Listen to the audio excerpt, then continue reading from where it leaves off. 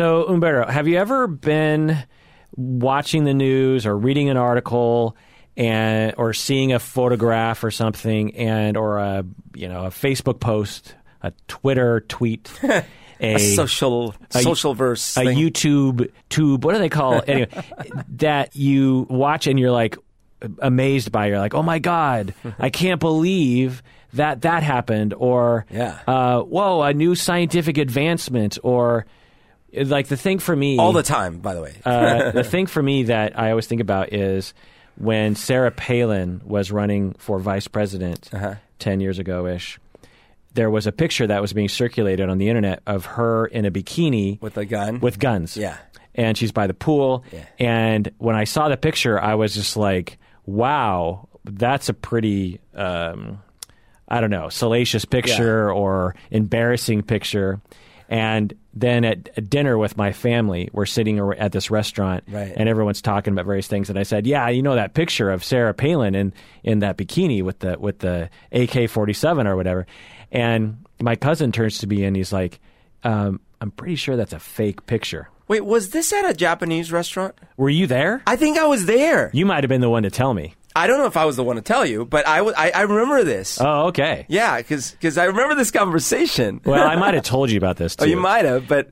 At any rate, maybe you were there. But the point is I was mortified because I saw this picture, and I knew about Photoshop, and I knew about people who would doctor such things and try to pass it off as real.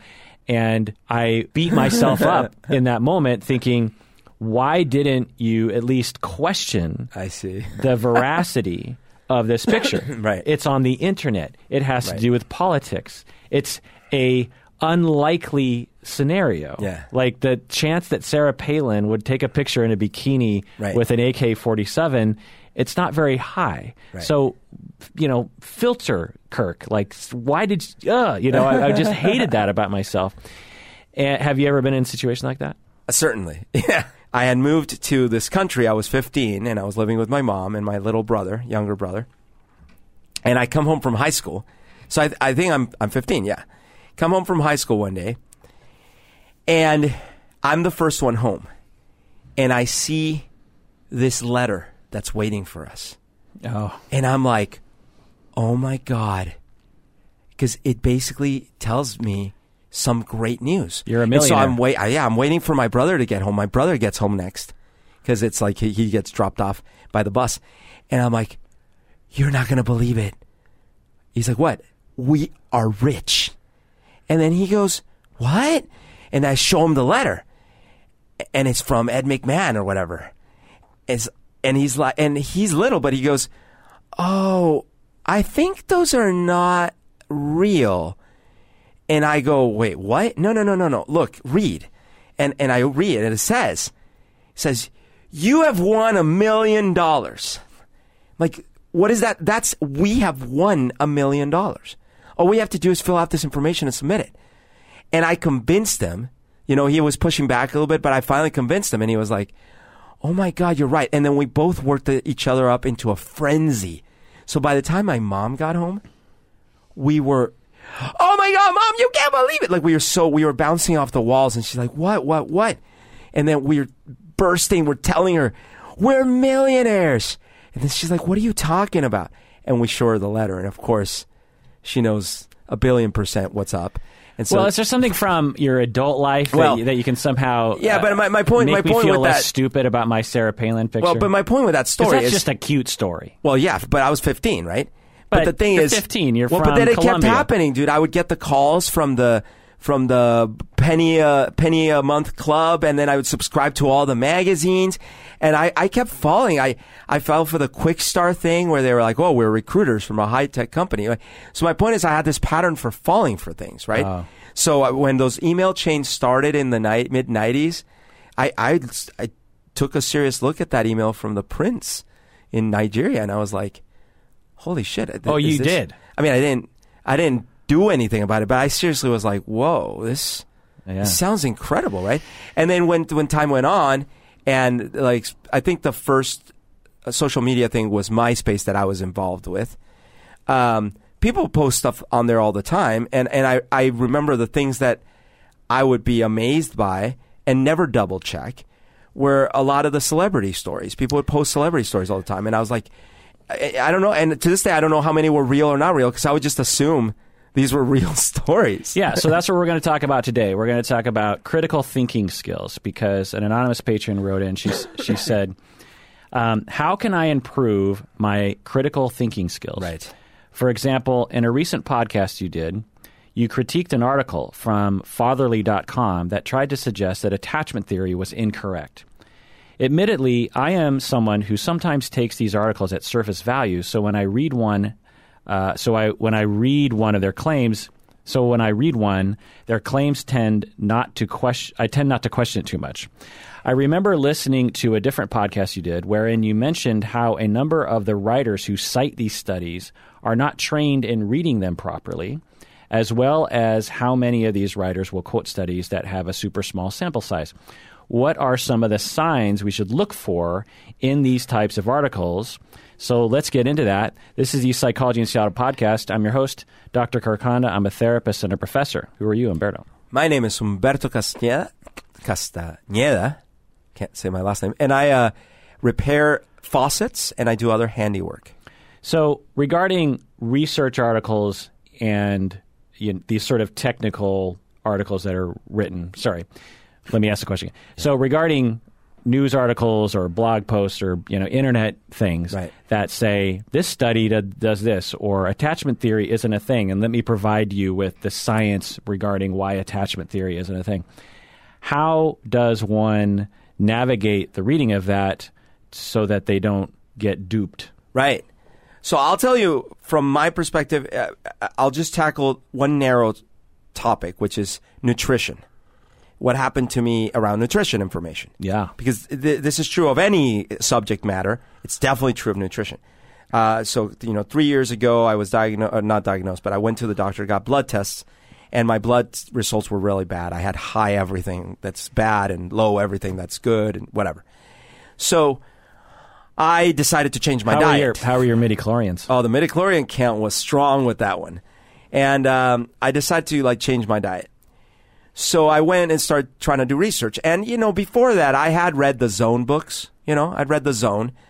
So I was generally aware of I was generally aware, certainly a lot of sugar is not good and stuff like this. And I had already been buying organic food for many years. I didn't like the idea of cruelty to animals and all that. But I started looking for information out there, and I quickly became overwhelmed. Because everyone claims to be an expert. Everything seems to be disproven by something else, and there's articles everywhere and things. And so at first I really struggled with this, and I wasn't sure what I could believe. Something that was really helpful for me is I found a channel called nutritionfacts.org, and what this channel does is rather than just kind of regurgitate opinions that they've had or that they heard or whatever, the whole point of the channel is this guy reviews the published peer-reviewed studies, and he summarizes the results of the studies.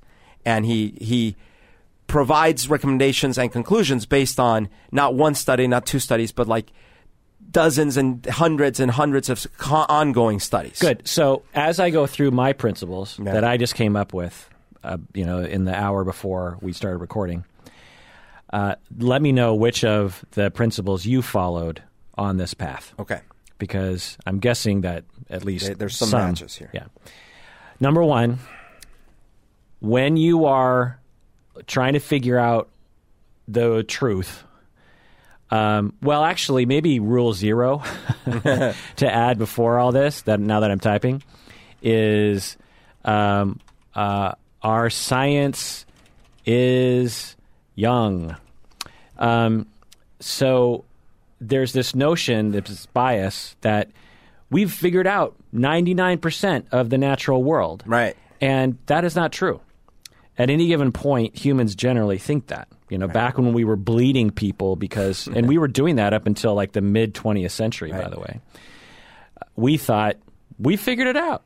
We've been doing this for years, and it's been working for years. Right.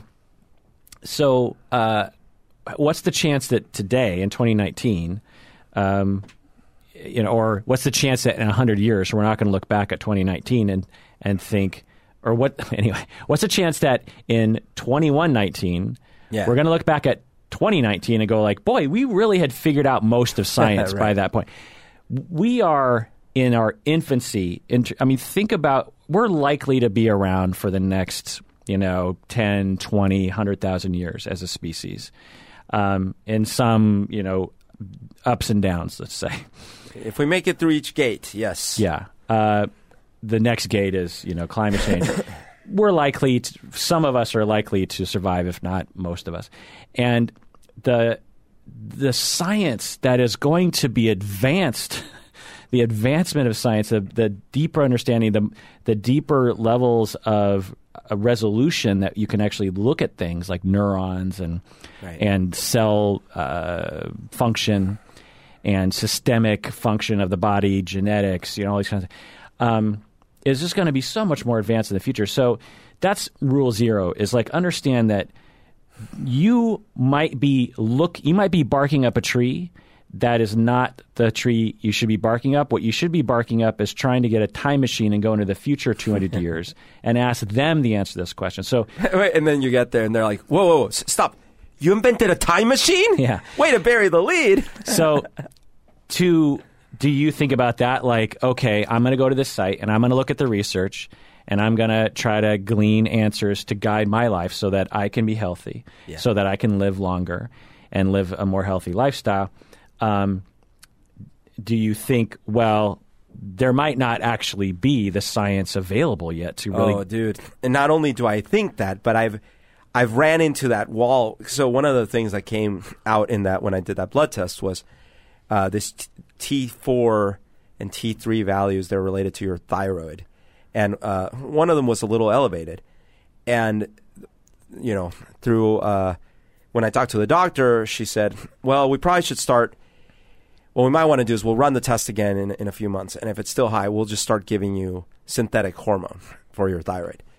And I read up on it, and it's basically once you start on that, that's the rest of your life.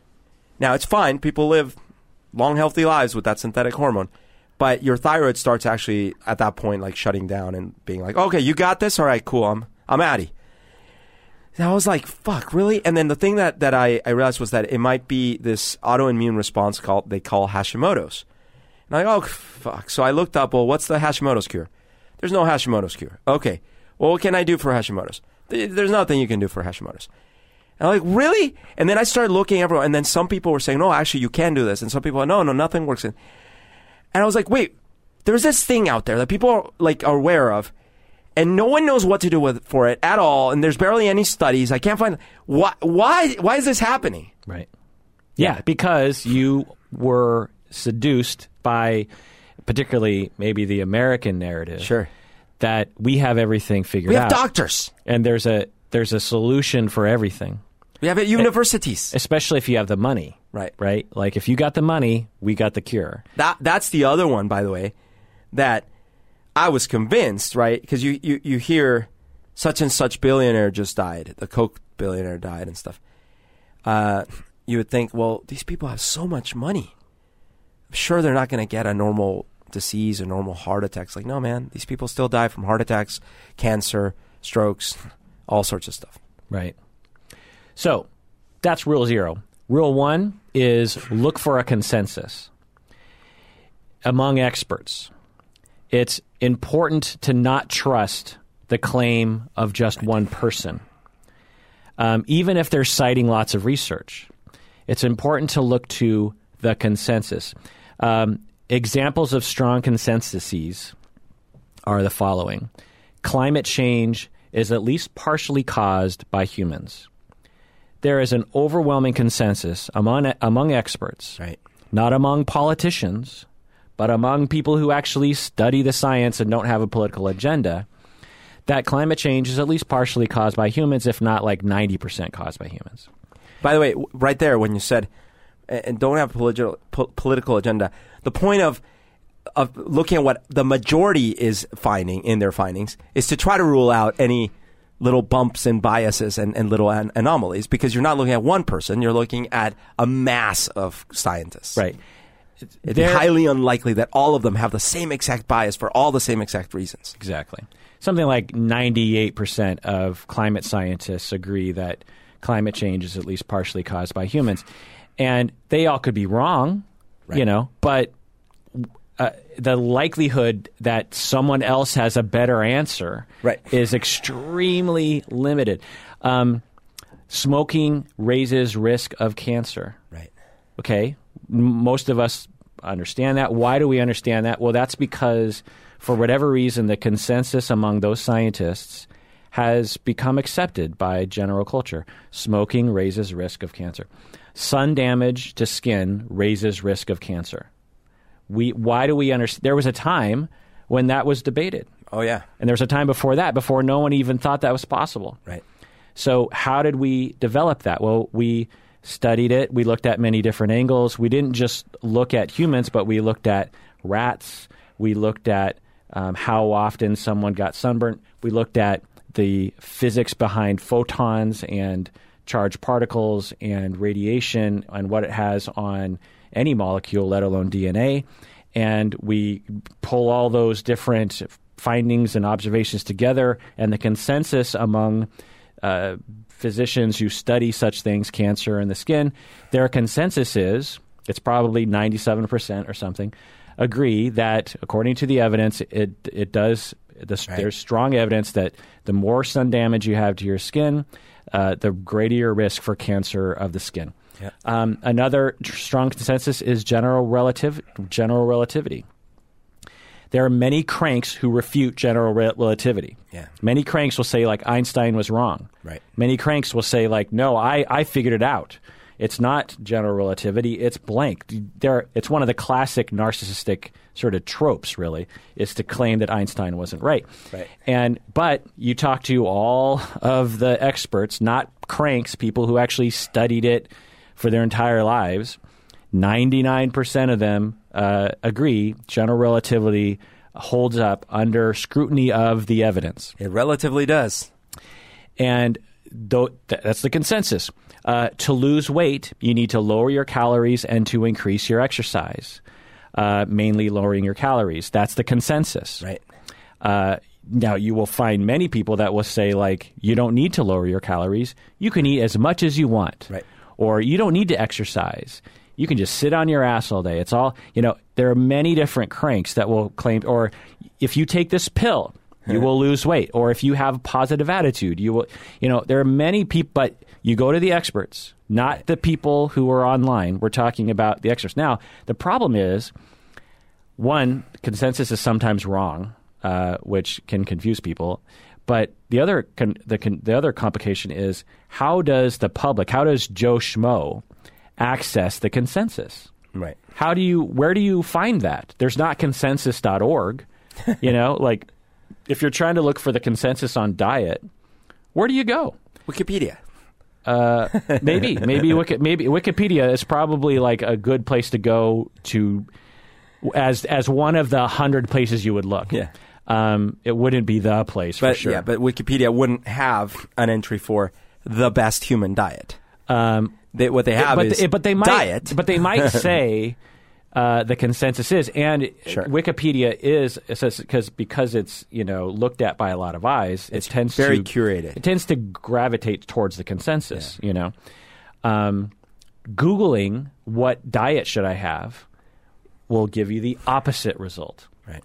So that's one of the hard things about our society today. So for you, when you look at that diet site, do you believe that that's the consensus?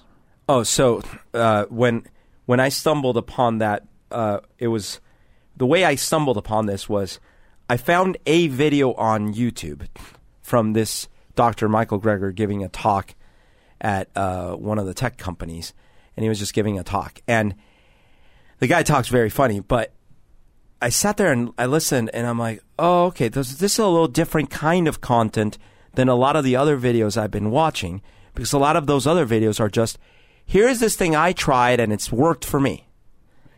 This guy was not talking at all about, like, here's the thing I tried and worked for me. He was talking about studies and he was quoting and citing studies, and then he was talking about not only like one study but whole like meta studies. And so great, and I'm wondering where this is headed. But this is not consensus. This is one person identifying lots of research, which is great, which isn't just one study, and it's not anecdote. So it's not anecdote. He's not just one study. It's many studies, but it's still just one person. Well, no, but you're one person talking about the consensus, right? Meaning you were just saying that there's consensus about relativity. Right. But it's there because is a consensus about relativity. That's right. It's because you're quoting the fact that there is a consensus. Right. So, and that's what he's doing. He's saying, look. So he's talking about he's not talking about himself, his own findings. He's talking about here are these other people that are also saying this. In other words, he's not saying, okay, here's one study that shows this. It's like, here are like whole swaths of 20 years worth of studies, and they all seem to point to these generalities. So that's the consensus. Well, I'm still not. That's not a consensus. The consensus is how to read. And so this is actually a key distinction, and maybe you're getting to this, but for people out there, is one person can lay out a lot of studies, right, which is definitely away from Crankville, right, and towards Soundville or Trueville, or as close to truth as we can get, Empiricalville, let's just call it. So we've got Crankville and Empiricalville. So one person citing lots of studies is getting closer to Empiricalville, but one person can still not understand what they're looking at, and they can also cherry pick 10 studies that are sort of demonstrating their point or something. Not that the person is malicious, but it's just the way how many experts look at all the research in that area of diet research and conclude the same thing. You know, sure. So it's not just one person looking at 10 studies. It's 1,000 diet experts looking at all the data and what's the overarching consensus conclusion.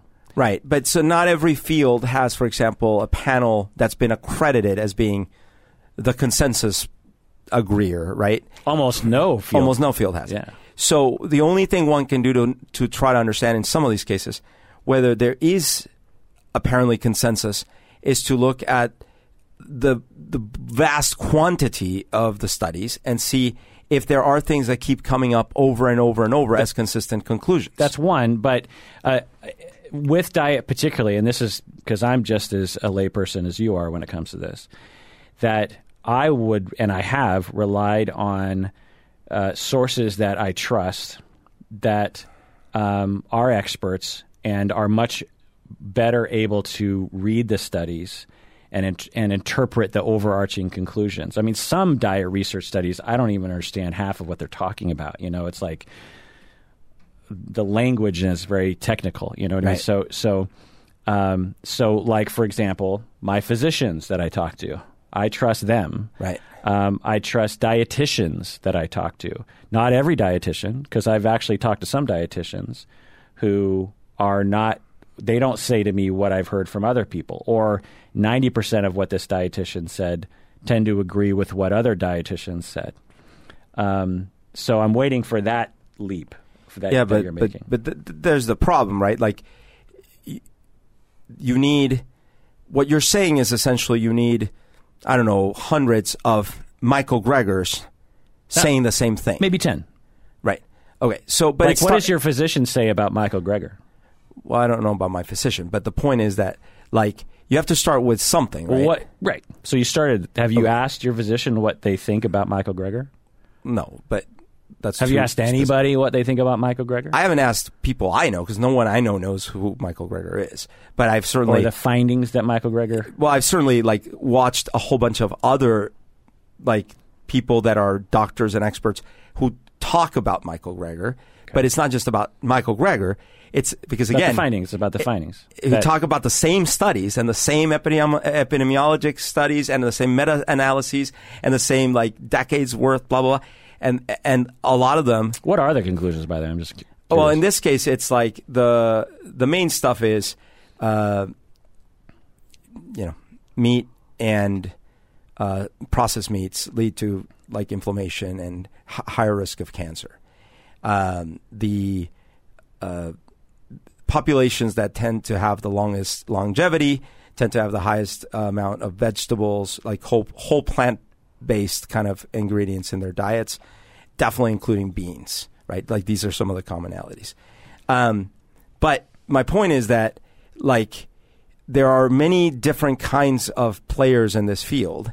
Right. So I would imagine that most physicians would agree that vegetables are good for you, that eating more vegetables and that Americans in general don't eat enough vegetables. Right. But I feel like traditionally that's been sort of well, yeah, like that's their opinion, man, you know. Well, no. From my understanding of the science, epidemiology studies, they take 1,000 people and they say, how many vegetables do you eat? Sure. And then they track to see how soon they die, and the people who eat less vegetables die sooner. But it's like, well, a counterexample is what's happened with vitamins, is that, there's been studies that show that people that eat more vegetables and fruit tend to have lower incidence of cancers, right?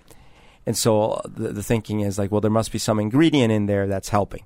And then through many years, they figured, it seems to be like these antioxidant reactions. Okay, great.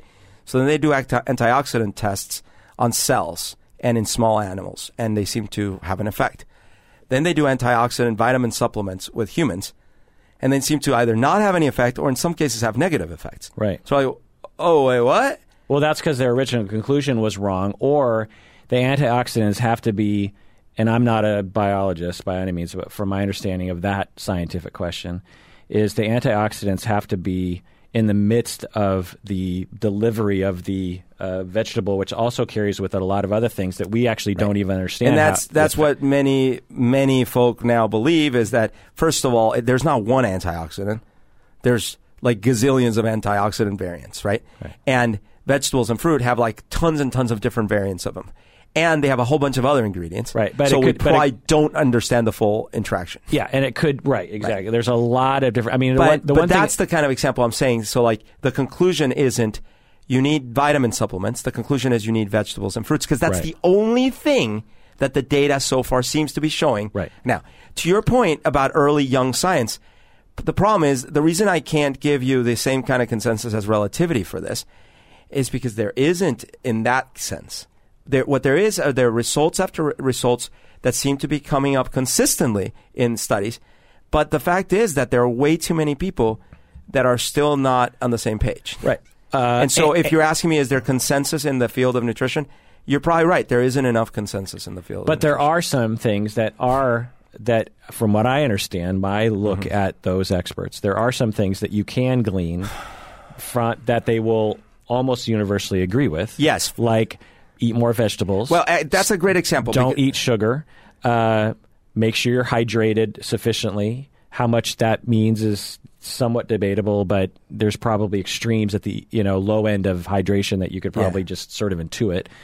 Don't drink alcohol that much. Don't drink caffeine that much. Right. So these are great examples. So the vegetable in particular is a really good example, because recently this other doctor, right, another person, came out with a book, and I don't know if it's recent, but they had this book and they had this whole thing about how plants will kill you. And they, because it's talking about these actual things that are called oxalates and things like, if you eat plants, your stomach's gonna eventually die, your intestines will die, all these things, right? Well, the consensus of the community rejected that, right? Because they said, well, okay. No, now that's crazy. Now, okay, so good. So I'm positive this crank had a lot of data. Yes. And anecdote. Yes. And, and real stuff, because there are real ingredients in some things like spinach and other things. Blah, blah, blah. It's sort of like the fallacy of like, well, anyway, so let's go on. But so right here, right away, we're demonstrating that it's hard for something as simple as diet. It's hard to find the consensus. Right. And who has time for that shit? Right. And that's just about diet. I mean, imagine if it was something like, the article I read where the guy wrote this article about how attachment theory was proven to be not real. Right. And they were actually talking with experts who said attachment theory is bogus. Yeah. And how does someone find the consensus on attachment theory? It's really hard. So, but try. And if you don't have the consensus, if you don't have a good bead on the consensus, then know that you might not know the answer to the question yet, and allow yourself to have that question mark. And I want to appreciate what you're doing right now, which is, this is just my take on the way you're talking about this. Over the past few years, and maybe even 10 or 15 years, you've gone down a lot of rabbit holes on the internet around, zone diet or whatever, and have been convinced or persuaded of certain things and maybe tried out certain things. And then you read more and you're like, well, wait a second. I think I was convinced down a certain road where half of it was true and half of it wasn't. And you're allowing yourself to be like, oh, I think that one person I can't really depend on. I was totally on board. I mean, the zone diet thing was such a big thing in the 90s. Right. I can't even remember the doctor's name, but it was such a big thing. And some of that, it seems to be the consensus today, but some of it seems to not be the consensus today. Right. So the point is that you're not locked in. And then you're even allowing yourself to say, like, I've spent a lot of time on this topic to look into it and to really become a sort of expert layperson in the area of diet, because I'm really concerned about what I eat and my own health.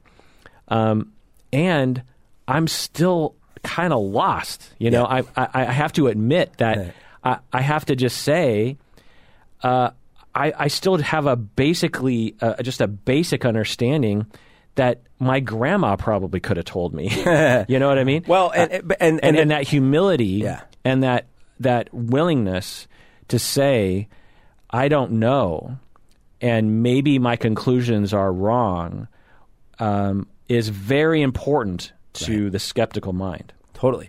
And the critically thinking mind. And I'll say another thing that's through this process, and actually through that site, that he's got all these videos and stuff. The way he does his videos aren't just, here's the latest tip, you should eat more avocados, right? The thing is, he actually, like, in his videos, he goes through the studies and he talks about their conclusions and what was, in many cases, he talks about potential flaws, potential conflicts of interest, like all these kinds of things. So one thing that made me interested in it, because he annotates all the links to all the actual studies, is I actually started looking through studies. And it's a slog. Some of the stuff is really hard to parse through, right? And I know you know that. So, but I started doing it. And it's a great new skill. As an example, just a few days ago. Well, I'm going to interrupt you. Okay. Because, so I got tip 0, rule 0. Right. Remember, our science is young. 2, or 1, look for the consensus. 2, learn how to read research. Yes. It's hard, but it's practice. And if you're in college or you're going to go to college, try to take as many intro to research classes as you can take. It's very helpful. The way I learned how to read, I was a therapist for 10 years before I really understood how to read research. I'd got my master's, I'd read research, but reading research is something you only learn, one, by reading. I've read thousands and thousands of research articles, Yeah. And 2, actually having someone explain to you statistics and how all that works. And so, you have to learn about sample size, replication, effect size, correlation or causation, degrees of freedom, cherry picking, general statistics. Like, for example, like I had a dream. This is a little bit off topic, but it's related. Before 9/11, about a month, I had a very vivid dream. And I woke up, and I might have even written it down, but it was very vivid to me. This is before 9/11. This is, August 11 or something. Yeah. 2001. And I'm in a building. It's all glass. Like, it's one of those very fancy, office buildings that's lots of glass. And I walk out the front door, and I look up, and I see this jetliner, 747 kind of jetliner, and it's flying kind of erratically. Yikes. But it's flying straight towards me and all the other people. and I'm like, holy shit. And it flies in to the building right above my head. Oh my God. Like 40 stories up. And because my brain, because this had never happened before, it wasn't intuitive that it would explode. You know, seeing the clips on TV, you see the thing instantly, the jet fuel just instantly explodes, right? That didn't make sense to me. I didn't think it would ignite. So the way I dreamt it was all the fuel fell on all of us who were standing outside and didn't ignite. And so I'm sitting there, this thing goes, and the glass goes everywhere, and the fuel, sort of rains down from the sky and lands on me and everyone else. And I go, for some reason, I was like, you got to get inside because then we won't burn up or something. I was like, so we all ran inside the building. Okay. Pretty close to 9/11. Yeah. I mean, not exactly, of course. But ridiculously close. Okay. That never had happened. Right. It had never happened in the history of the world. Had there been a movie where it happened? Not even a movie. But I had a dream about it a month before. So then 9/11 happens. And like a day later or something after the trauma, I remember wait, I had a dream last month. And da-da-da-da-da. And I said to myself, because I have, I'm part human who was just like, I must have had a premonition. On the other hand, when we understand statistics and you understand coincidence and you understand actually how probability works, the chance that in my lifetime, the chance that I would have had a dream so specific about 9/11 within a week of 9/11, prior to 9/11, the chance is probably like 1,000,000 to 1 or something. Probably worse. Yeah, it's very low likelihood that would have happened. So you're like, well, then ipso facto. It must be that some other explanation. It can't be coincidence. Right. It's too specific. Okay, but that's the wrong question to ask. The other question is, what's the likelihood that in my lifetime I will randomly have a dream that will randomly match up with an event in my life or in the news, a story I hear? What's the chance that in my lifetime I will have, at some point in my 48 years on this planet, I will remember one dream that will coincide in part with an event within a year after? The chance of that happening is extremely high. So by that lens, it's like, well, that must have been the time. It's like what's the chance that, you spin a wheel or you play roulette and there's 35 numbers? What's the chance that you're going to land on the number? Well, the chance at any given moment is 1 out of 35. What's the chance that if you play all night long, that eventually your number's going to hit? Well, it's actually really high. So understanding statistics helps you to so that's just one sliver of statistics. And understanding that helps you to understand how to read research as well, because some findings they'll say they'll say we found to a p-value of 0.001 that these two numbers are correlated. Well, it's still a chance that it's coincidence. You know what I mean? And when you understand that, then you can read the research through informed eyes. Yeah. I mean, like in your example, the thing that's tough is that you might never, ever, ever in your entire life have another event like 9/11. Right. So what makes the odds not as common is that, well, that happened to be a dream that you remembered, which you probably don't remember most dreams, right before probably the biggest news event of your lifetime. So therefore, that makes it like, but just like with the universe coming to being, sometimes things happen. Right.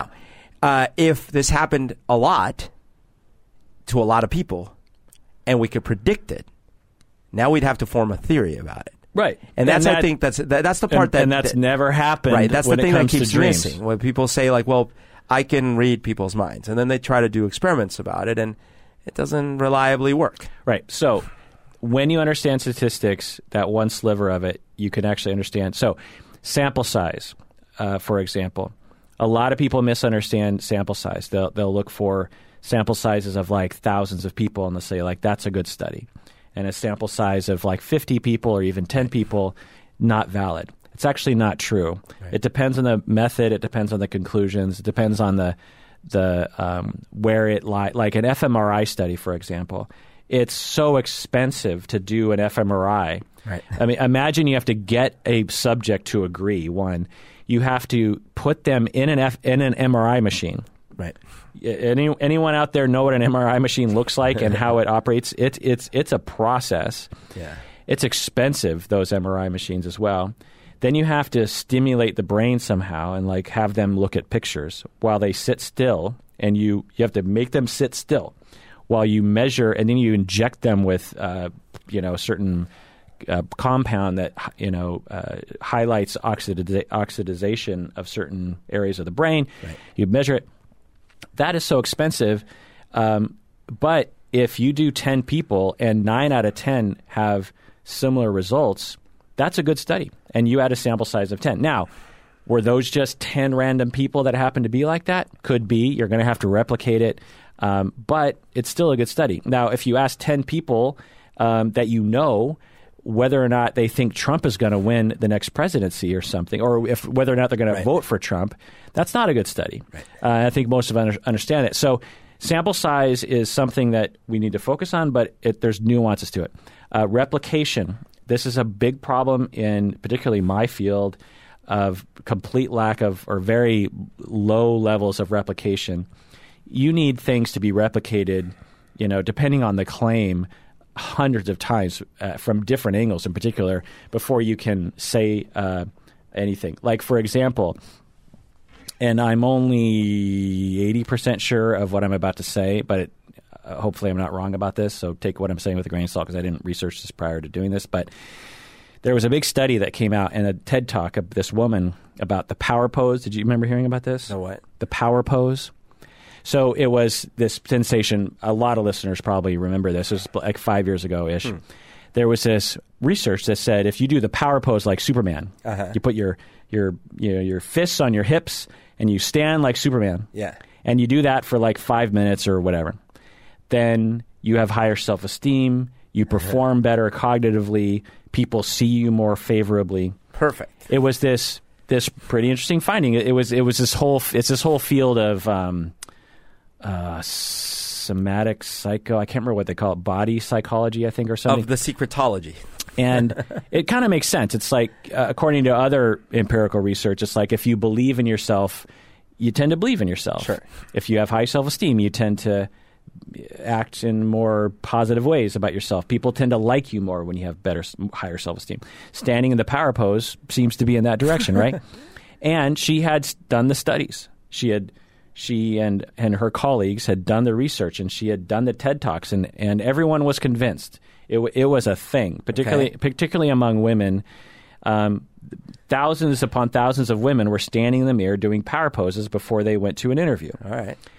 And then replication happened, and they found no effect from the power pose. Right. So what does that mean? That means the power pose doesn't seem to have an effect in the way that the original study, particularly the conclusions that were brought forth from the original researchers. Why is that? Well, because people are trying to sell books. Right. That, for every person who was on a TED Talk is trying, 9 out of 10 of them are trying to sell something. They're trying to put their kids through college, and part of that is involved in them giving a TED Talk.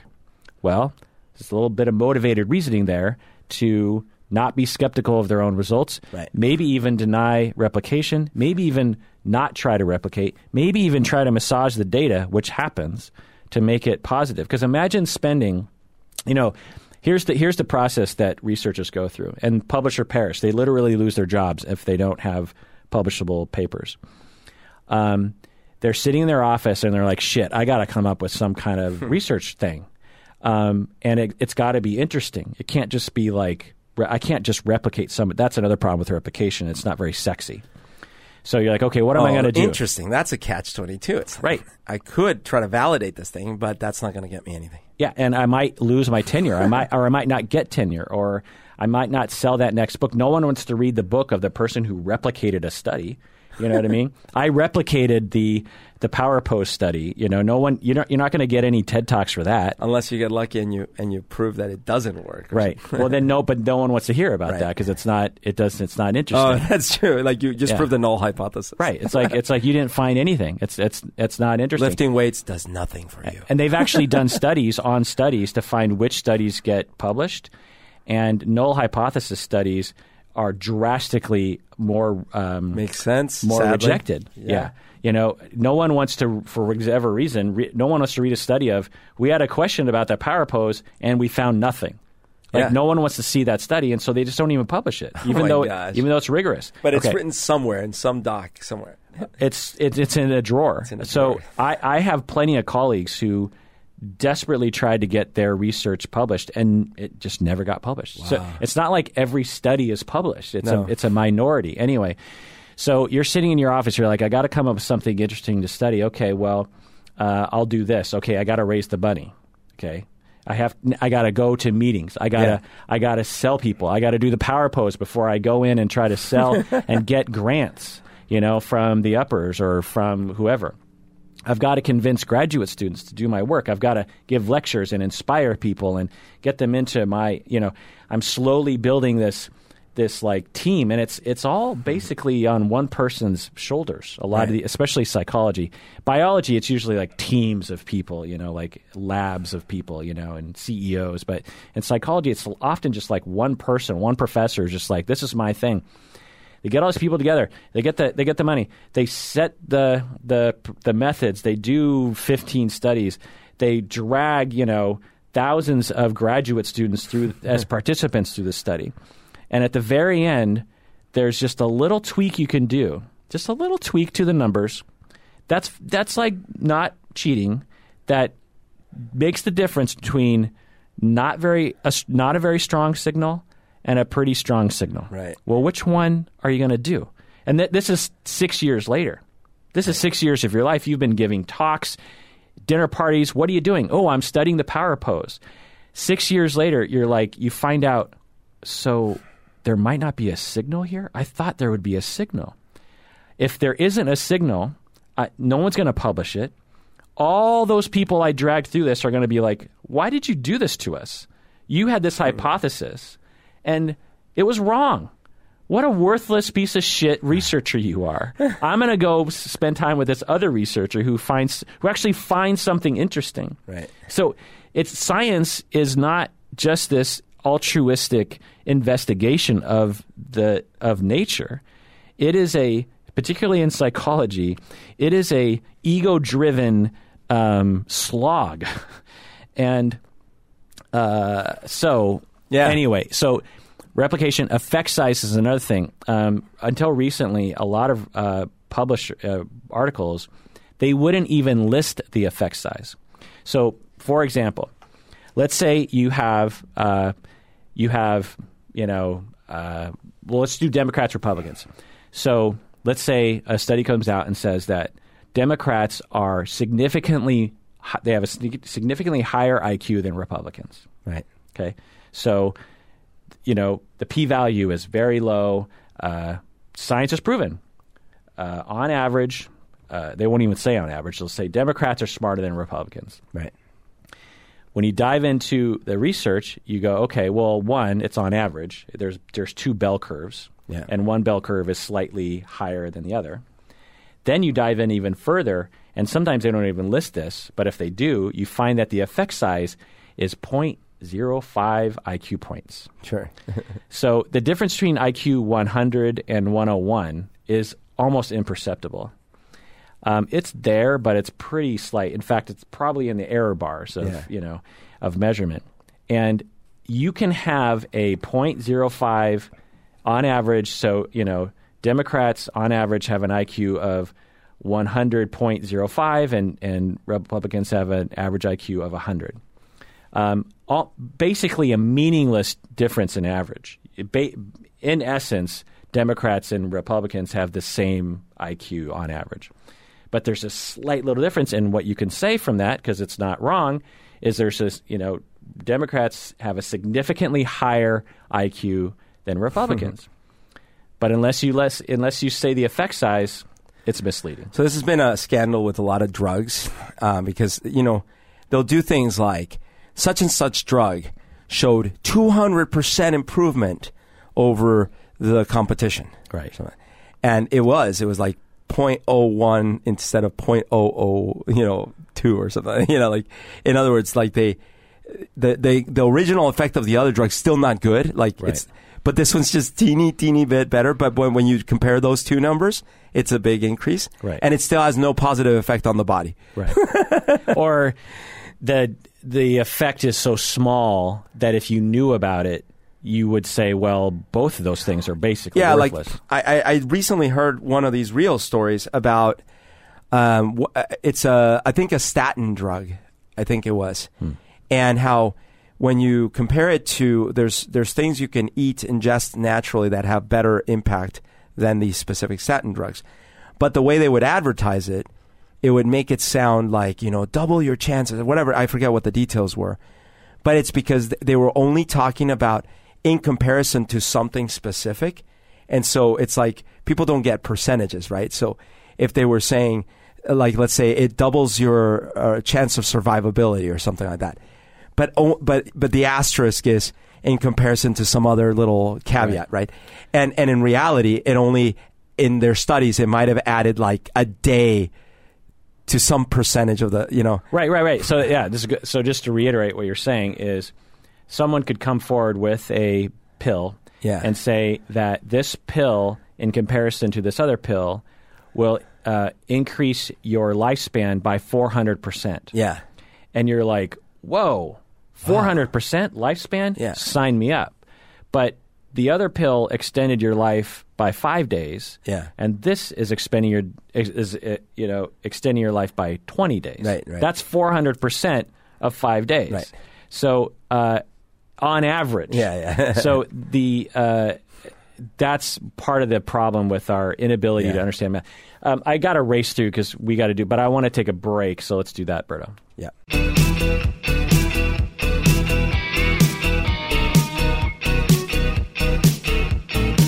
All right, we're back from the break. Please become a patron of the podcast by going to patreon.com. That's how we statistically know that you love us. All right, so that's number 2 is learn how to read research and probably take a class in college. 3 is find experts who seem to know what they're talking about. That's what Umberto was doing. He was searching for an expert who seemed to know what they were talking about. Other examples would be like Mythbusters, Smarter Every Day on YouTube. Do you watch Smarter Every Day? No. Mark Rober. No. On YouTube. New York Times, these kinds of places. It's not obviously a slam dunk, but just trying to find experts, asking me about psychotherapy is a good idea. Asking me about climate change or diet is not a good idea. Number 4, be skeptical of claims that have any of the following markers. Let's see. Be skeptical of claims that put money in someone's pocket, like Dr. Oz. But this can be taken too far because, like, sometimes people, anything from Big Pharma, they will disagree with. It's like, oh, Big Pharma, they're just in it for the money. It's like, okay, money can taint one's motivations about promoting certain ideas, but it doesn't necessarily mean that that's what's happening. So just be aware of that. Be skeptical of claims that support someone's political ideology. This is an obvious one, right? People, for example, Democrats saying that research shows that Republicans are stupid. It's just like, well, just be skeptical. It might be true, but you just got to be skeptical. Or Republicans using research to support that climate change isn't that bad or isn't happening. These people have political ideology that, for whatever reason, holds values that sort of motivate them to cherry pick certain studies. Be skeptical of claims that are based on anecdote or a single study. Be skeptical of claims that denounce entire disciplines. This is Flat Earth. Well, yeah, but those are pretty obvious. But things like everything you've learned about diet is wrong. Yeah, no. I know it's so easy for us to laugh flat earth off. And you've talked about this. You have friends in your life. Like, we know there's people that will watch those videos and buy into it. Right. But there are more common things. Sure. Like, what your doctor will never tell you. Sure. So that kind of claim, it's writing off an entire discipline. It's possible, but usually it is complete crap. Right. Anything that just says, forget everything you knew. Every physicist, every astronomer, every teacher doesn't know this or something. Every psychologist, right. Blah, blah. Any claim that makes leaps, so be very careful. So the beginning of the article, they lay it all out, and it's all things you agree with. Watch for the leap. Crystals are a scientific wonder in that they combine certain electrons that line up in a certain way. And we still don't fully understand how they're formed. We still don't fully understand. And that's why my crystals will cure your cold. Quantum physics is a perfect example here, right? Well, okay, so that was my last one. Okay.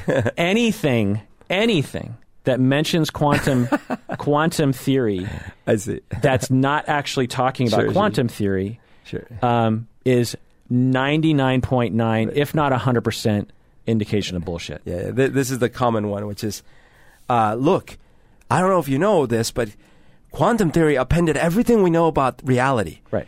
And it turns out that reality doesn't even exist until someone looks at it, which means you make your own reality. Or buy my book. Or quantum entanglement, and somehow that makes you have ESP. Yeah. It's like you just whoever's talking to you either doesn't understand quantum theory, which is likely, and or they know they understand it and they are just trying to trick you. So anything that mentions quantum theory, unless it's a quantum theorist, you should just be like automatic bullshit. Just like anyone who claims that a politician is a Nazi, it's just like, oh, so and so is a Nazi. It's a rule, It's just it's a known trope that people have that you just, you've crossed the line. Maybe your point is anyway. 5 is some topics are poorly reported in the media, and you just have to know those particular topics, like lung cancer and cigarettes. Anything written on the internet, pretty safe, right? You're not going to see a lot of crank around. There's not a lot of people writing about how like you can smoke cigarettes, right. and that wave died. Yeah, there's for whatever reason there's certain topics in science, how cell phones work. There's not a lot of cranks out there going like, the scientists would like you to believe it's from RF, radiation. Right. And microwaves, but really it's from quantum entanglement. No one is writing like that. Right. Everyone's like, yeah, I'm sure the scientists understand how cell phones work. But there are certain other things, like diet, for example.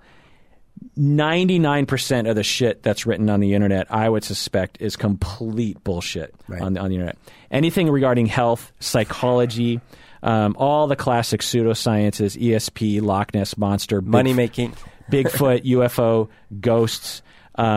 There's so much bullshit that is written on the internet. And anything that says how much money you can make per day without leaving your house. Right. That's another topic.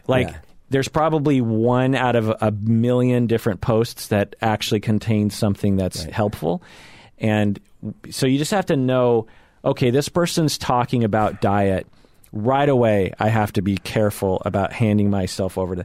Number 6 is be skeptical of breakthrough research claims. So, Berto, which of these seem credible? I actually pulled these from the internet. These are headlines. Okay. AI. So these are breakthrough claims of last week. Oh, just last week? Yeah. Oh, fun. I like AI, artificial intelligence, may be as effective as medical specialists at diagnosing disease. Okay. I mean, that's a very broad claim. That's a breakthrough claim. Well, yeah, but I mean, if they were talking about... The claim is, we don't need doctors anymore. That claim is ridiculous. But if the claim was for certain kinds of tumor detection in spectrography or in X-rays, ML is now at a level where it can actually outperform doctors. Right. So you've probably seen these studies. It's probably something related to that, of just like in a very niche application, AI or machine learning is probably a better way of putting it, is a good tool for physicians to use in addition that will help them catch things that they wouldn't be able to catch otherwise. Are robots walking around diagnosing diseases better than medical specialists? No. So again, that headline, and that's the other thing. Any headline, you just have to go like automatically. I'm going to assume it's stupid. Right. It's clickbait, people. Yeah. Okay, another one. Coral die-off predicted as oceans heat up. I do believe that ocean heat has a correlation with coral health. So if they mean complete coral die-off in the next week, no. Right. But if they mean a trend over time, yes. So this is a pretty big claim, is the coral is going to die in the oceans as the oceans heat up. But you and I have background information on consensus around oceans warming up, global heating and global warming, and how coral responds to different temperatures. So that headline stands to reason. Yeah. NASA says they'll return to the moon again and again. NASA says that they'll return to the moon again and again in the next 600 years. But it's a pretty big claim, right? Sure. So how do you know if that's credible?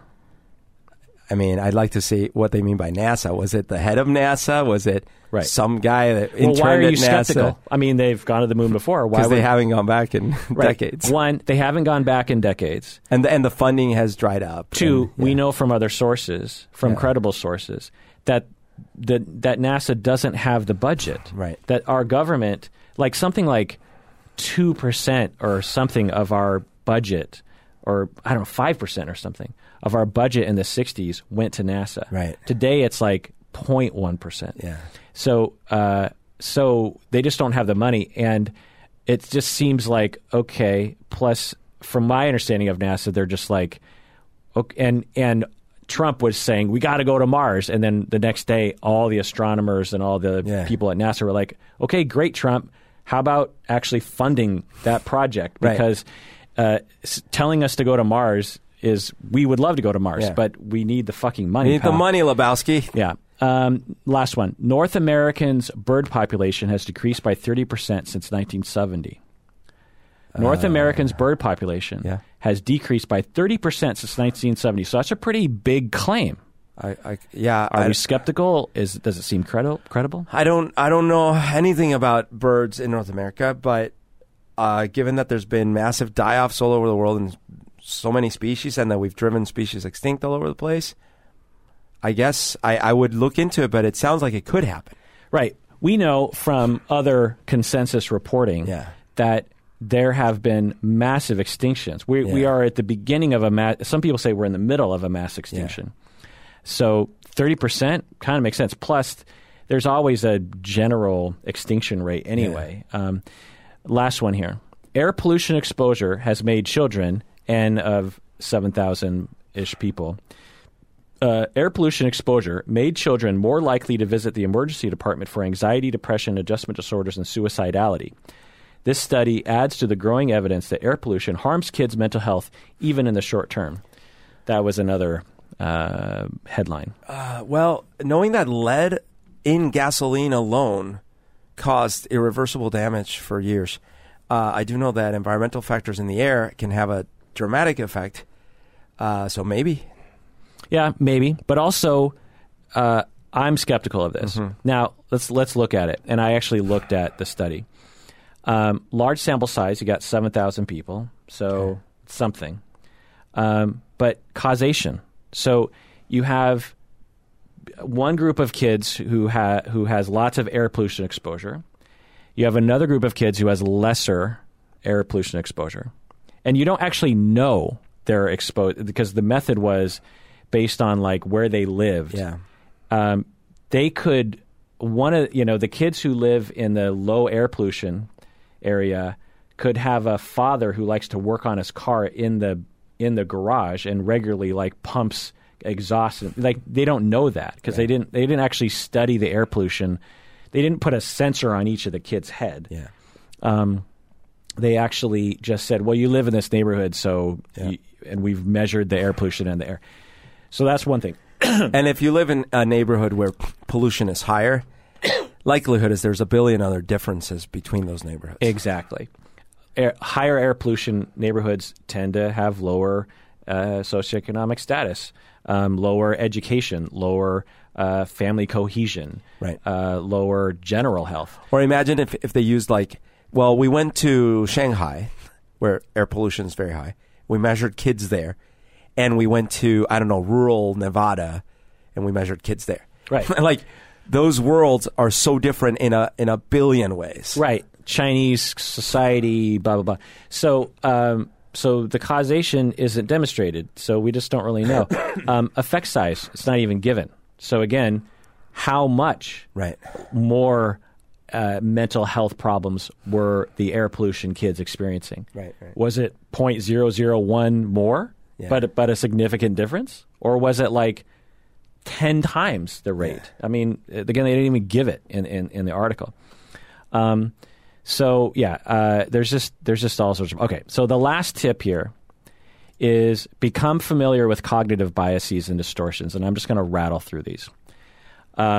Perception is not reliable. Memory is not reliable. So when someone talks about I did this and this happened, even studies that ask that. Right. So you ask people, sometimes they'll say like, we've proven that people in Denmark are happier than people in the United States. Well, how do you measure that? There's not a happiness blood test. You have to ask people in Denmark, how happy have you been recently? Yeah. How happy, just tell me like in the past year, how happy have you been? One, memory is fallible. Two, how does one interpret happiness? Anyway, motivated reasoning. All of us do this. We all want, like, for example, with Umberto's diet person, or, I'll just apply it to myself. If I see a study that refutes that humans are at least partially responsible for climate change, I am much more likely to disregard it, even if it's strong science, because I have motivated reasoning. I have decided for myself that climate change is a thing and that humans are contributing to it. And anything that contradicts that, I'm very likely to be like, even though it might actually be credible. And so we're all victims of that. And so when you understand that, then you are better off at thinking critically. Learn proper logic. This is actually a pretty complicated thing. There are entire courses on the philosophy of logic and epidemiology and everything. It's a very complicated thing. How do we know what we know? How do we work out things? It's not just A equals B and therefore B equals A. Like, there's a lot of weird things that we do that when you study it more, you understand it better. Also, we have a tendency to project things onto randomness. Pareidolia, they call this. A common example is you look at the clouds and you see an image, like a penis or something. A lesser example is you wear your lucky shirt during a football game, your team wins, and you think, oh, it must have been my lucky shirt. Did you ever watch that It's Always Sunny in Philadelphia episode? Yeah. When the Philly, the Eagles are in the Super Bowl. Caca, caca. So actually that episode was a two-parter, I think. Yeah, it was. And the first part I loved, and the second part, it just seemed to... I don't like when shows go real gross with lots of puke and blood, and like that show kind of goes in that direction sometimes, and it's just like, okay, like I don't need to watch that. Another thing is confirmation bias, For example, people will conclude that when there's a full moon, weird things happen. They'll be like, oh yeah, that's a thing. You wouldn't believe what happened to me. The amount of weird things that have happened to me over the years during a full moon, like something weird will be happening, and I'll be like, wait. Is it a full moon? They'll check. Boom, it's a full moon. Okay. Now, that's normal. Totally, it's a human bias. All of us do this. Right. Unless you understand that you have a tendency to do this, you will fall prey to it. The fact is that when you actually look at the hard data, nothing weird happens on a full moon. The same amount of pregnancies, the same amount of births, the same amount of crimes happen regardless of the phase of the moon. In some instances, there was a slight uptick in crimes during a full moon. And the speculation is, well, it's just easier to see. So you can cat burglar a little bit more easily at night, when it's a full moon or there's some kind of signal like that. But anyway, but a lot of studies that they show there's no difference. Because why would there be? That there could be. But this is the thing with all of these things. There could be any number of billions of trillions of unknowable reasons for things. But that's why we run studies and we try to, because, gravity. Tides. And who knows? Tides go in, tides go out. You can't explain it. You can't explain magnets. Also, our tendency to not know how little we know. This is a measured bias. They call it the Dunning-Kruger effect. There's an empirical bias that all of us have. The less we know about something, the more confident we are in our ideas about it. Yeah, actually, for some reason, I actually don't have that problem. Yeah.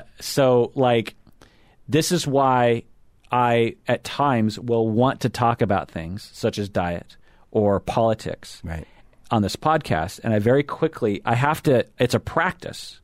I feel very confident. I'm going to talk about Bernie Sanders. Right. And then I have to say, wait a second, Kirk, you're not an expert on politics. You're a complete fucking lame ass when it comes to, you're a lay person. Yeah. You consume the news on Google, for Christ's sake. You don't know what the fuck you're talking about. And the chance that you're going to come across overly confident about something is extremely high. And so in your casual conversations, fine, but on the podcast, you cannot talk about that. Unless it's an opinion about a movie.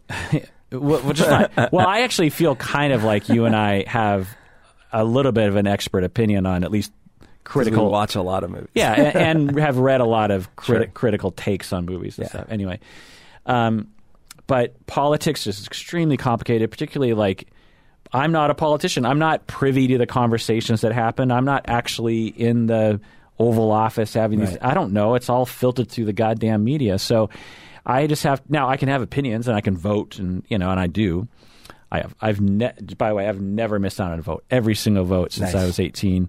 All the primaries, all the propositions, every single time. So we have you to blame. Yeah. And so, well, just look at the track record of Seattle and Washington. I think it speaks for itself. Yeah.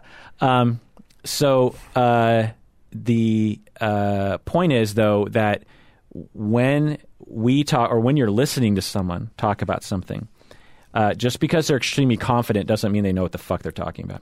It's also kind of a mansplaining, narcissistic. No. So I get triggered by the whole mansplaining thing. I just got triggered on Facebook the other day. So some gal on Twitter or something. Wait, can you explain to me what mansplain means? Mansplaining is a conflation of problems. So there's a certain personality type out there that likes to redundantly over-explain things to people. Start with what happened. Okay. So some gal on Twitter posted a joke, and it was a joke. Forget the joke. Anyways, someone replied, and in either the driest humor way possible, which is possible because that's a little like me, corrected the supposed mistake of the person, but it wasn't a mistake. It was a joke. You don't want to give the specifics? No, I would if I remember. I just don't remember the damn. Well, in joke. The ballpark, so we understand the context. It was just a comment on Twitter about something that has a double entendre, and then the person corrected the double entendre as if they didn't get that it was a double entendre. Oh. So as an example, let's say someone said, "What's a double entendre?" Like. I like my movies Fast and Furious. No, like pianist and penis. Let's say pianist and penis or something, right? Someone makes a joke about I love me a big pianist, right? Okay. And then someone comes and says like, I think the word you're looking for is penis or something like that, right? But it's like, well, and I'm butchering the joke and the thing because it has nothing to do with this at all. The point is the dude made a dumb comment, right? It's either he's being very sarcastic and unfunny, but like in this kind of dry way, or he literally didn't realize what the joke was. In either case, he got trounced on by the internet, which I'm totally for. Like, sure, that was unfunny. She made a funny comment. You're not funny. Fine, we'll trounce on you. But many of the comments were like, there you go, mansplaining away. And I'm like, really? Because again, this person, that's their personality type. Well, so I wasn't there, and I would support that use of that because it's definitely a male thing to do on the internet. As a person who's been, I found it. Okay, you want to read it? Yeah. Okay. So the joke was and it's funny. Every seafood restaurant in DC should have a special this week called Squid Pro Quo because of the quid pro quo of scandal, right? Every restaurant in DC this week should have a special called Squid Pro Quo. It's funny. Some guy, and this was a gal, some guy replies, actually, the expression is quid pro quo. Right. So not squid. It's right. Latin. Right. So this is I'll allow it, although it's a gray zone of the usage of the term mansplain. And I do agree the term mansplaining for, I would say, 1% of women is overused. There's 1 out of 100 women, they either don't really understand what mansplaining actually means, or they just love to use it because they think it's funny and interesting. It's sort of like when the word creep became kind of real popular about 5 years ago. Like young women were just like, "Oh, that's creepy. Oh, you're creepy," and like there were like a few women out of 100 who anything that sort of bothered them, they were just like, "Oh, that's creepy," and it was like, I don't think you understand what that word means. Let me mansplain to you what the word really means. Like if they would be, at the McDonald's, and an older man, a manager, would be taking their order and would say like, all right, well, have a nice day. I'll have the food out to you in a little bit. Oh, and, that's creepy. Yeah, and they'll be like, oh, creepy. It's like, it's not fucking creepy. Maybe it's awkward and you didn't like it. But creepy is like it's there's a sexual there's an extra level that like a sexual predator level of creepy. Like you can't just apply it to any old man. So did you used to walk up to girls' tables and say, actually? No, of course, But anyway, so there's certain people who will sort of bastardize or overuse the term mansplain. This one I'll allow it because it's a frequent thing on the internet where men. And take it from someone who gets fucking mansplained to a lot by men on the internet. Who now it's a stretch because we don't know the mind of the commenter, but there's a whiff that the commenter walks around in a superior state of mind, saying to himself, "I'm smart." And everyone else is dumb, and particularly women. Yes. And oh my God, she got that thing wrong, and I'm going to correct her. And it's just like, dude, did you stop to think you don't understand the fucking joke? Right. And so one of two things is true. And that's a mansplaining thing. Why? Because men are taught, not that it's not their fault, but they're taught that they have to be smart. They have to be dominant. They have to be in control. They need to correct other people because that asserts their worth. And so they latch on, they look for things to refute. And that's why YouTube fucking sucks in the comments section. That's what I totally disagree with, because in my life, I have been corrected, in quotes, way more often by females than by men. And I think it's a personality type. Yeah, agreed. There are many vectors to being... shall we say, splained to. Yeah. And men are perhaps slightly more likely, it's hard to know, to do this sort of thing based on the way that they're socialized. But certainly women can splain as well. And I guess I also, maybe I was wrong, maybe this was my bias, is I thought mansplaining had a little bit to do with sort of here, little lady, let me walk you through this, and right? if you're a woman, you ask the average guy. Let's just you just go around. You take a group of 50 people, and you ask all the cis men in the room, how many of you have been repeatedly and noticed that women walk up to you and will look down on you like, oh, little boy, you don't know what you're talking about. Right. And let me explain this to you. Right. About, let's say half or a third will raise their hand. Oh, yeah, I've noticed that as a pattern in my life. My wife does it. My mother does it. My boss at work does it. There's another woman at work who just always talking about it. How many of the women you ask, they'll all raise their hand. They'll be like, oh, my God. And I can name 5 to 10 people off the top of my fucking head who talk to me like I'm a child. Right. And I'll grant you that, for example, in my experience, it very well could be more of a racial thing, like a racist thing, because the experiences that come to mind were generally older white women over-explaining things to me. And so, sure, it could be like, oh, this poor Latin boy doesn't know what the fuck he's thinking. Which is a whole other phenomenon. Right. And it could be. Of white-splaining. White-splaining is absolutely a thing. But I guess maybe the reason it bugs me is because that person either has a very sarcastic sense of humor, in which case it went over everyone's head, or they are that person. And that person would have answered that same way had that comment been from me or from that lady or from a kid or from an old person, because they just are that person. They're like, I must comment and I must make my voice heard. And we all know these people. So it just bugged me. I was like, that's not just because they're mansplaining to a woman. They're just that person. Well, you're looking to the internet as a rational, wonderful place. It's particularly Twitter. I fucking hate Twitter. I didn't even know you looked at Twitter. Well, no, but this was on Facebook. It was someone posting a thing about it. So we're back to the Dunning-Kruger effect. None of us know the things we don't know about. We tend to underestimate how little we know about it. We also tend to see things fairly easily. Like another cognitive problem is when we tend to trust our perceptions. Yeah. Like, for example, when I was a kid, probably 7 or something, I saw like 9 UFOs.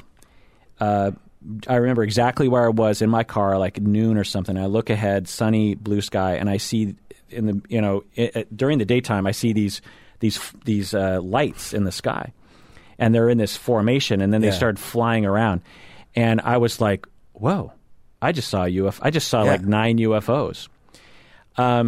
The chance of it actually being a UFO. The chance or an of alien, let's say. The chance of it being an alien is almost zero. The chance of it actually being something that was actually there is also almost zero. But I was convinced, man. I saw that thing, but it wasn't, and I always remembered. I was like, well, I saw you. And then later on, I was like, I bet you anything, I just hallucinated it.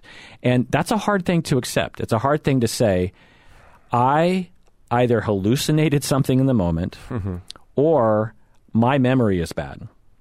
And we tend to default to, well, I did see it, and my memory is good, when in fact, I'm positive I saw nothing. Another thing is that we don't like unknowns. We don't like things to be unknown. And so when, like with diet, for example, it's extremely distressing, and you kind of described that earlier. Yeah. That as you interface with the science, you start to realize after, you started with the premise like, oh, there's answers. I just need to find them. You start looking to the experts to find the answers, and you start to discover, wait, I think the scientists don't have the answers. Right. Maybe they have some answers, but maybe everything they're saying right now is wrong. I mean, there was a time when they thought fats were bad. Right. And that was wrong. And so, wait, is it unknown? Are my questions like not going to be answered in my lifetime? Right. That's extremely distressing. And when we are in a distressing moment and we have a solution to us, like a charismatic speaker, then it's very soothing to have this guy stand up and say, I have the answers for all you people who are looking for answers. Let me lay out a charismatic, argument.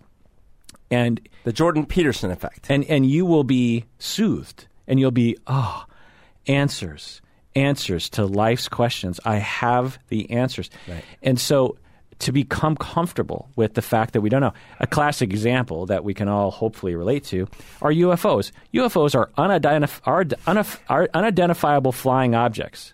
They're unidentifiable. We don't know what the fuck they are, or the person who viewed it doesn't know what the fuck they are. That doesn't mean they're fucking aliens. It just means you don't know what it is. Right. So why do you have to fill in aliens? Why? Because we have a hard time accepting that we don't know what it was. I just saw a thing. I don't know what that was. Well, in my head, if I tell myself it's aliens, it somehow feels better. And we just have to understand that we tend to. The last thing is we have cultural biases, of course. In the diet world, we have this notion of natural. If something's natural, that means it's good. That means it's safe. That is not necessarily true. It's not even a good heuristic to go really on any level, particularly on labeling, because naturally, the natural label on a product at the grocery market means nothing. Try to find anything around in that aisle that says chemical. Like they all say natural, because there's no federal regulations around what exactly natural means. It's just a thing that you say. If it's like, anyway, the point is natural in our society, and I'm guessing other societies, means safe and good. Chemical, anything that looks like a chemical, is in our culture is perceived as something bad and unsafe. Also not necessarily true. Could be. There are plenty of natural things that are terrible for you. There are plenty of chemicals. Everything is chemical is the thing. Mm-hmm. Water is chemical. Plants are chemical. We are chemical. Our proteins are chemical. Everything's chemistry. So all these notions of natural versus chemistry is a cultural notion that we're biased towards. Even though I know this to be true, and I've listened to a lot of experts talk about this, when I see a chemical in my food, it freaks me out. But I have to say, well, that's just a belief. It could be bad, but it also could not be bad. I think one of the challenges is that for millions and millions of years, no creature had an ability to go much far beyond what was available in their environment as far as consuming it. Now, of course, if they ate a poisoned plant, they would die, right? But in general, so even an early human of, say, 10,000 or let's go 100,000 years ago or something, they could do a couple things. They could I'll heat this thing up and it'll change its composition a bit. But now we have the ability of jumbling together things in ways that no one's had even a beginning of a chance to evolve, support for in their bodies. And no studies really to validate whether in the long term these things will work well or not. And hence why we get things like cigarettes and things like chemicals that don't work well with our bodies and plastics and things like that. So I think what happens is we've now seen so many cases throughout the last, 50 years or something of, we shouldn't have put lead in the paint. We shouldn't have, that we're like, yeah. Chemicals are bad. Chemicals are bad. Yeah. Yeah. We were wrong to mess with nature. But take iron, you know what I mean? Right. Like iron's a fucking chemical. So anyway, that's why we have these notions. And so you just have to understand that about yourself and understand that marketers are going to exploit that. Yeah. And charismatic sellers of books and TED Talks are going to exploit that. Okay, so to review the different rules. 0, understand our science is young. 1, look for the consensus. 2, learn how to read research. 3, find experts who seem to know what they're talking about. 4, be skeptical of claims that have certain characteristics. 5, some topics are poorly reported by the media in general, and so you just want to always be skeptical. 6, be skeptical of breakthrough research claims, particularly ones that say everything you know is wrong. 7, become familiar with all the cognitive biases and distortions, which are really pretty complicated. At the end of all of that, I hope that you aren't disheartened because a lot of people can look at all this and be like, well, who has time for all this stuff? And there are certain shortcuts. Find resources that seem to know what they're talking about. Berto has found his. For one topic. On one topic, which is diet. Once you find that resource that, seems to be credible and isn't trying to sell a particular ideology, and that's always the thing, is like, do they seem to be pushing the same idea over and over and over again? And do they seem to benefit from that notion? Find those sources. Maybe it's even like a particular newspaper or something online. Find that, a podcast, for example, and once you find that, then sort of rely on that as one of the sources that you look at. And so you don't have to constantly search the internet for every single angle to things. If you find those certain thought leaders, then they can usually sort of be your guide to that arena. And the other thing is really just become familiar with the fact that there's certain topics that we just don't know much about yet. And we're kind of just grasping in the dark, and we're discovering like little things. And you might die before we ever figure these things out. And that's not happy. It's not a happy place to be in, but it's reality. And once you accept that, I think life is better. All right, well, that does it for that episode of Psychology in Seattle. Umberto and I are about to step outside and take some promo pics with my wife, Stacy. She's going to take some new promo pics of us. Woo! I'm a little insecure about my hair. I thought you said prom pics. Came with my cummerbund and my little, what do you call the little flowers you put in the what do you corsage call it? Corsage. Yeah. Cummerbund. Oh yeah, cummerbund. Was the cummerbund, you were supposed to have it up or are you supposed to have it down? Benedict Cumberbund? Yeah. Down. I thought we said it was up because then it would catch the crumbs as when you're eating. All right, well, that does it for that episode of Psychology in Seattle. Thanks for joining us out there. Please take care of yourself. Stay skeptical because you deserve it.